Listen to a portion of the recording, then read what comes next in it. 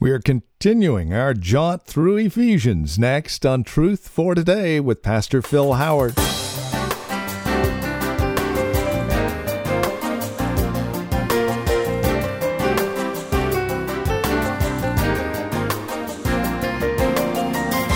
Ephesians, like no other book, lays out for us clearly what our lives are to be like as believers in Christ.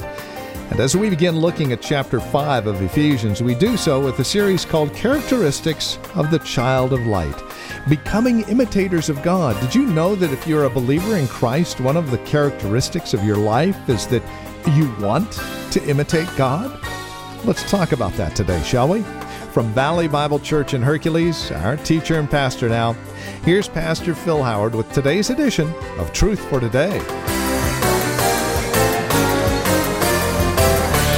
Paul has just moved from saying we ought to be imitators of God, and now he goes to its opposite and tells us what we ought not to be. So now it seemed like in all great teaching there's got to be the positive and the negative, as it were. So now he's telling us what not to be after telling us what to be. So here he says, but among you there must not be even a hint of sexual immorality or of any kind of impurity or of greed, because these are not proper for God's holy people. Nor should there be obscenity, foolish talk, or coarse joking, which are out of place, but rather thanksgiving. For of this you can be sure, no immoral, impure, or greedy person, such a man is an idolater. Greed equals idolatry in the Bible. But no such person has any inheritance in the kingdom of Christ and of God. Now let me say this to you. The Word of God must settle all debates, not people's experience. I often hear people say, well, I know somebody that's a Christian that's living this way.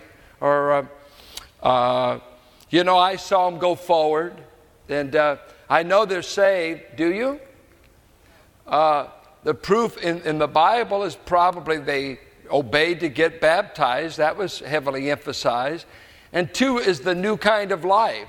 If there's no fruit that says there's been a change of life, they're not changed. Quit telling them they are changed. Just leave the tension there. You don't have to accommodate their profession of faith. Nothing is as easy to do as to profess the faith and not live it. Profession does not save. Possession saves. You must truly have the goods. The church, you read magazines all the time, Christian America. This is not a Christian acting country. If you think 260 million people in this country are Christian, you're sadly mistaken. And by the way, I vote, and I am an American. But it's not acting like a Christian. That's why the Muslim world is confused. They see the West and all of its immoral behavior and said, this is Christianity. We're better with Allah than you folks are claiming to be with Christ. Because we've got a multitude claiming to be saved that aren't. And most who claim couldn't even tell you how to be saved. So he leaves this tension here. Such a man, such a person, has no inheritance in the kingdom of Christ. No matter what I don't care if they went forward on Billy Graham or on me. One time, walking through the streets of Chicago, a guy yelled out, I said, Mr. Moody. And he said, yes. And he was laying drunk in the gutter. And he said, I'm one of your converts. And he said, you must be. You're not Christ's convert, or you wouldn't be there. So when Christ saves someone, he saves. Let no one deceive you with empty words. What about these sins? Saying it's okay. Everybody's doing it. It's all right. There's no standard. For because of such things, God's wrath comes on those who are disobedient. Therefore, do not be partners with them. For you were once darkness. And I think it's powerful. You were the darkness. You weren't in it. He said you were it. You were once darkness, but now you are light in the Lord. Live as children of light. For the fruit of the light consists in all goodness, righteousness, and truth. We know children of light just by these virtues, goodness, righteousness, and truth. and find out what pleases the Lord. Have nothing to do with the fruitless deeds of darkness, but rather expose them. For it is shameful even to mention what the disobedient do in secret. But everything exposed by the light becomes visible, for it is light that makes everything visible. This is why it is said, "Wake up, O sleeper, rise from the dead, and Christ will shine on you." We're moving from the positive model of God the Father and God the Son and God the Spirit to that environment and that culture of which Christians are saved out of. And some have said the present day United States is becoming more and more like the first century culture of the New Testament, in which they met here in the city of Ephesus, and their goddess for the city was Artemis, a sex goddess, a goddess of fertility. The Phoenicians had worshipped Artemis. And then the counterpart was Diana. And if you study archaeology or anything about Diana, she was the multi-breasted goddess of the city of Ephesus. Sex and religion were one and the same. You went to the temple of Diana, and if you were a man, you would be welcomed by a whole barrage of sacred prostitutes that you could have your sex life at the temple and at the same time have a religious experience, quote, with your God. And that's the way, it was a powerful force in Asia Minor that they married sex and religion, and it's the same dynamic of the Canaanite religions that Israel always had to compete with, that they would allure the men away, they would allure them and get them sexually and in lust, and then they destroyed their relationship with God. You must beware when you read the New Testament. He warns about the teachings of Balaam and the seductive doctrines of Balaam and the way of Balaam. The way of Balaam is this: the false prophet could not put a curse on the nation of Israel.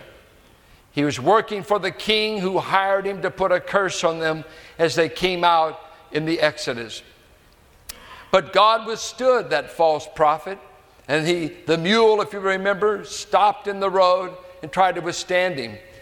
Balaam failed as a prophet to pronounce a curse because God would not let him put a curse on God's people. But Balaam sold a plan to Balak. We can't curse God's people, but I'm going to show you how you can corrupt them. Let's put lewdly dressed women on the edge of the camp and get the men of Israel to lust for them. And if they'll lust for them, God himself will judge them. And 23,000 men were killed in a day. He says, beware in the church of those who sell a plan to get you into sin. Jude 4 says, beware of the false teachers who deny the only Lord who bought them and turned the grace of God into lasciviousness, license to sin and live as you please. Beware, beware, beware. Now, everybody has a standard for conduct, even where they're not Christian, because they want to protect their own loved ones. The most immoral of men wants some standard that would protect his mother or protect his children. But for the believer, we don't need to wait for culture to come up with a standard. God is our standard. He's told us how to behave. And he's told us 6 things that we don't want to be a part of as part of the old life. And he names these 6 things. And let me just basically tell you what he's talking about. He said, let's be rid of this matter of sexual immorality. And what are we talking about? Sex outside of marriage is immoral. Sex outside of marriage, God did not forbid sex. Matter of fact, he gave sex to us for 3 things. Procreation, he gave it to us for pleasure, and he gave it to us as a prevention against immorality. He said, marry instead of fornicate. 1 Corinthians 7:1. He told us the mandate's never been refuted, whether you like kids or not. The mandate was there. Sex wasn't given just for pleasure. God wants the earth to continue to be populated. God's more concerned there are people on the face of the earth than there are whales. And he's not against whales either. Did you know that the population growth of America is at zero, especially among Anglos? They say there is a zero growth rate because we've learned abortion and birth control, and we'd rather have economics than we would children. So the Anglo population of America is not reproducing. They say Mexican and African Americans are the ones having the most children, but if it was not for immigration, we would be declining. We would be declining in population, but immigration keeps the numbers up. So when we come to sexual immorality, what is that? It's everything they do on MTV. It's what all the sitcoms are about, that all of the shows that project sex to our young people as a whole is sex between people that are not married. And he's telling them, get rid of this lifestyle. Do not be involved in sexual immorality. Any sexual behavior outside the context of marriage is forbidden for the believer. And so it's in our day, when we're in a postmodern era that says, number one, there are no absolutes, which is an absolute statement. And in a culture that says, if you feel like it, do it. If it feels good, do it. Don't restrain any passion. Do it, because restraints are evil. It's the pressure in school, colleges. There are no moral standards that they can teach because they've thrown away Scripture. They've thrown away authority. And so you don't have an authority to teach your kids morals. But if you're a believer, you come to believe the Word of God and you let God have the final say. Amen? So instead of if it feels good, do it, you say sometimes it doesn't feel good to say no, but it sure does feel right. It's feeling right and doing right that counts, not feeling good. You can get high on some real great drugs in a moment, and let me tell you, you may feel good, but you won't feel good after all. It'll strip you of everything. So he says, don't do this. Don't be a part of it.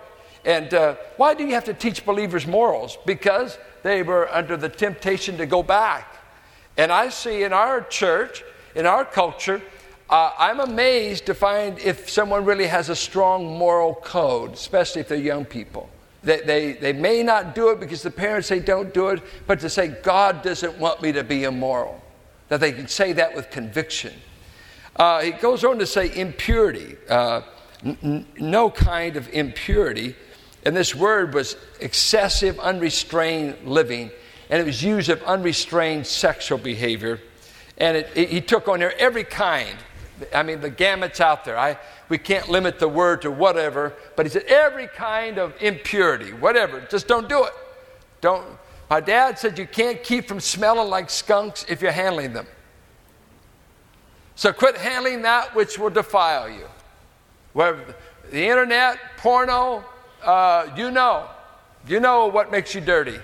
Stay away from it. He said, and also greed. And greed seems a little odd to be here, but it could be the greed for another body, not just money. Greed is unrestrained lust, unrestrained desire for more, ruthless cravings. And the object could be, it could be a car, it could be money, it could be another body.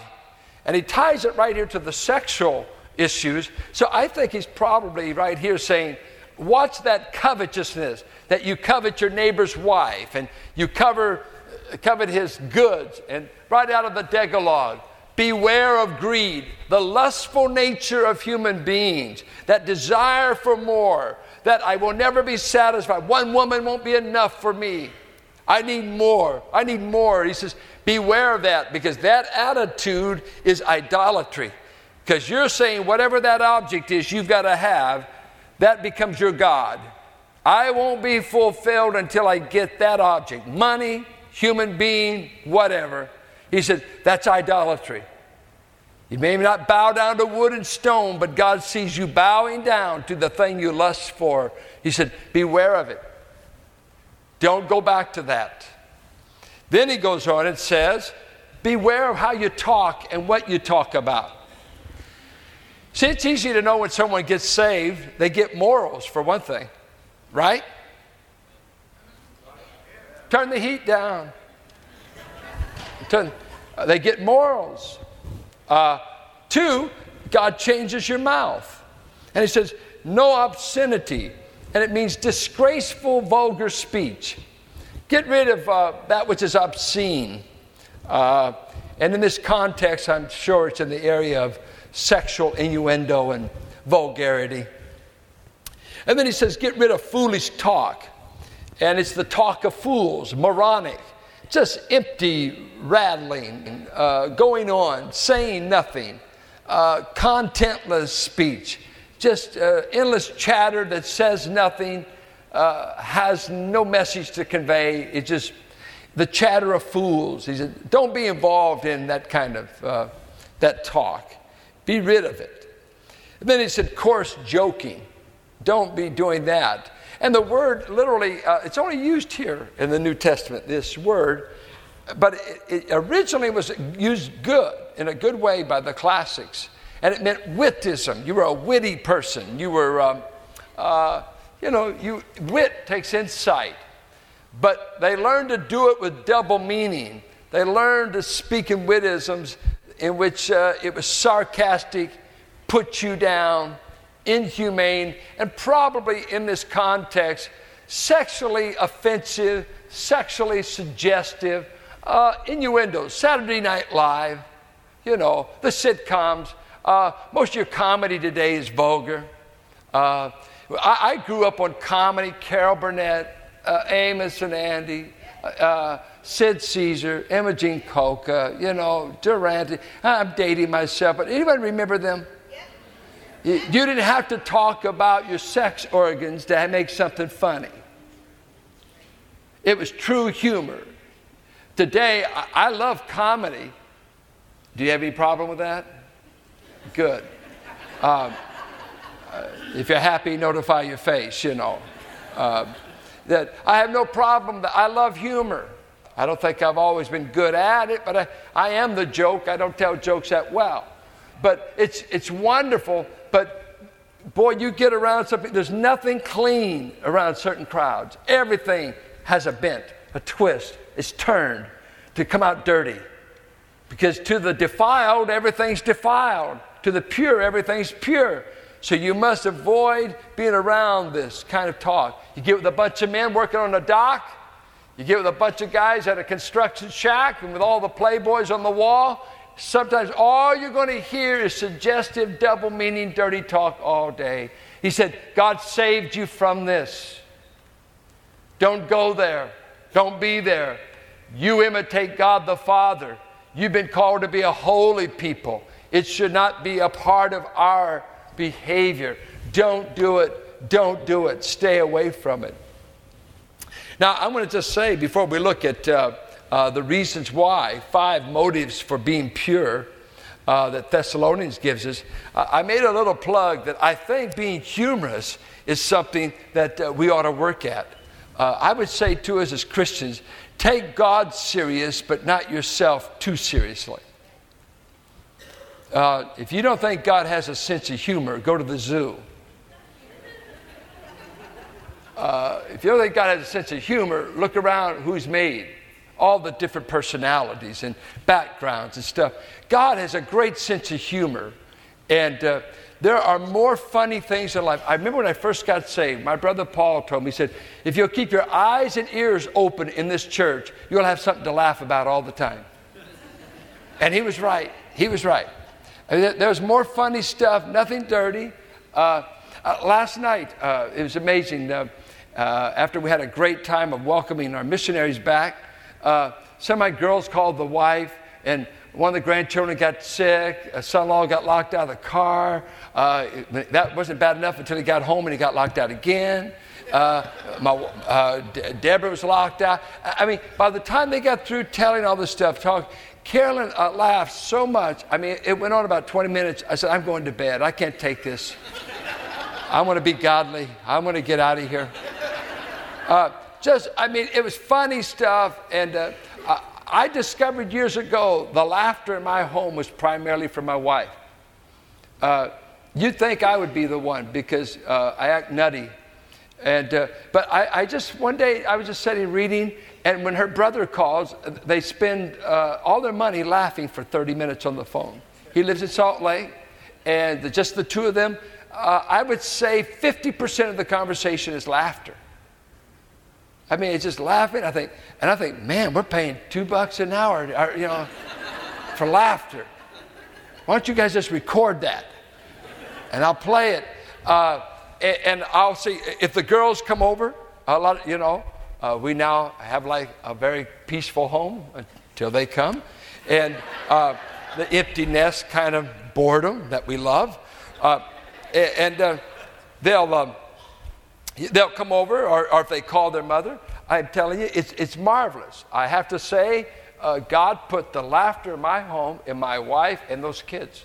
It's wonderful because I've been the intense man of God, studying the Word. Be quiet, kids. I've got to pray. Now, my study for years has been the basement, and Carolyn says, I hate it that you study at home. I want a home, not a study. I don't care how many sermons you get. Couldn't you do it at the church? I said, no, everybody finds me there.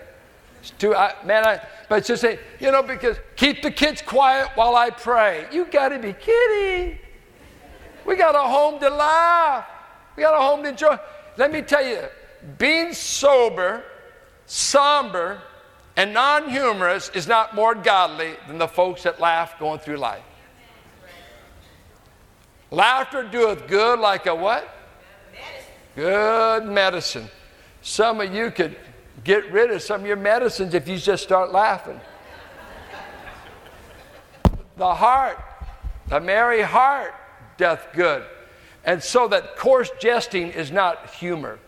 I think we need to laugh more. We're in a world that you weep much, but we ought to weep much and laugh much because we've got the joy of the Lord, right? And so that if God gives you the opportunity to laugh, laugh.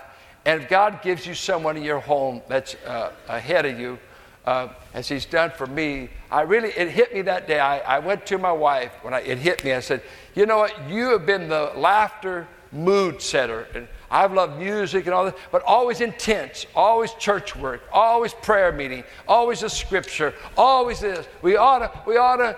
And Carolyn's the one that introduced me to vacation. The girl can vacation for life. I really mean, because when we first went on vacation, when we first got married, I lasted 2 days. We got this trailer, we loaded up with food. Man, we're going to be campers. 2 days, I'm bored to death. I said, we got to go home. Why? Well, I brought 2 attaches full of books anyway. I said, I'm bored.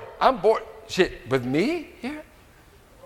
I just don't know how to relax. It's a sin to relax. Souls are going to hell.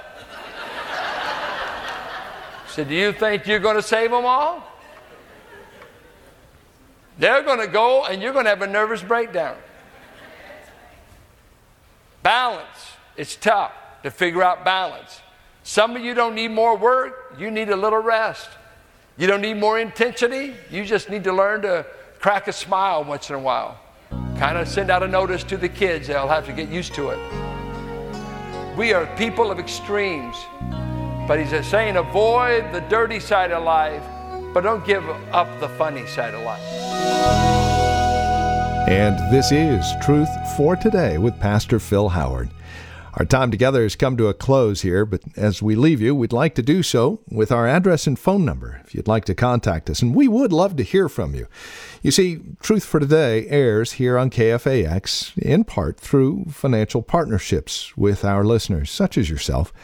If the Lord is prompting you to make either a one-time gift or be a monthly donor, we would love to hear from you. No gift is too small. No gift is too large. Please take a moment and contact us at 855-833-9864. That's 855-833-9864. And as our way of saying thank you for your partnership with us, we'll make you a TFT sustainer, which includes our quarterly newsletter, a once-a-year special gift. Take a break with Pastor Phil, the weekly video devotional, into your email box every week. Again, it's all part of our TFT Sustainers package. Contact us and learn more at 855-833-9864, or simply stop by our website, valleybible.org. And you can also write to us at 1511 M. Sycamore Avenue, Suite 278, Hercules, California. The zip code is 94547. As you stop by our website, valleybible.org, please remember other resource materials are available there. Other series is taught by Pastor Phil, some of the books that he's authored. You can also find out about Valley Bible Church, who we are and what we believe, how to get here, times that we worship, and you're more than welcome to join us. Again, you'll find it all at valleybible.org. Stop by and pay us a visit, then drop us an email and let us know you did pay us a visit. And then come back and join us next time for another broadcast of Truth for Today with Pastor Phil Howard.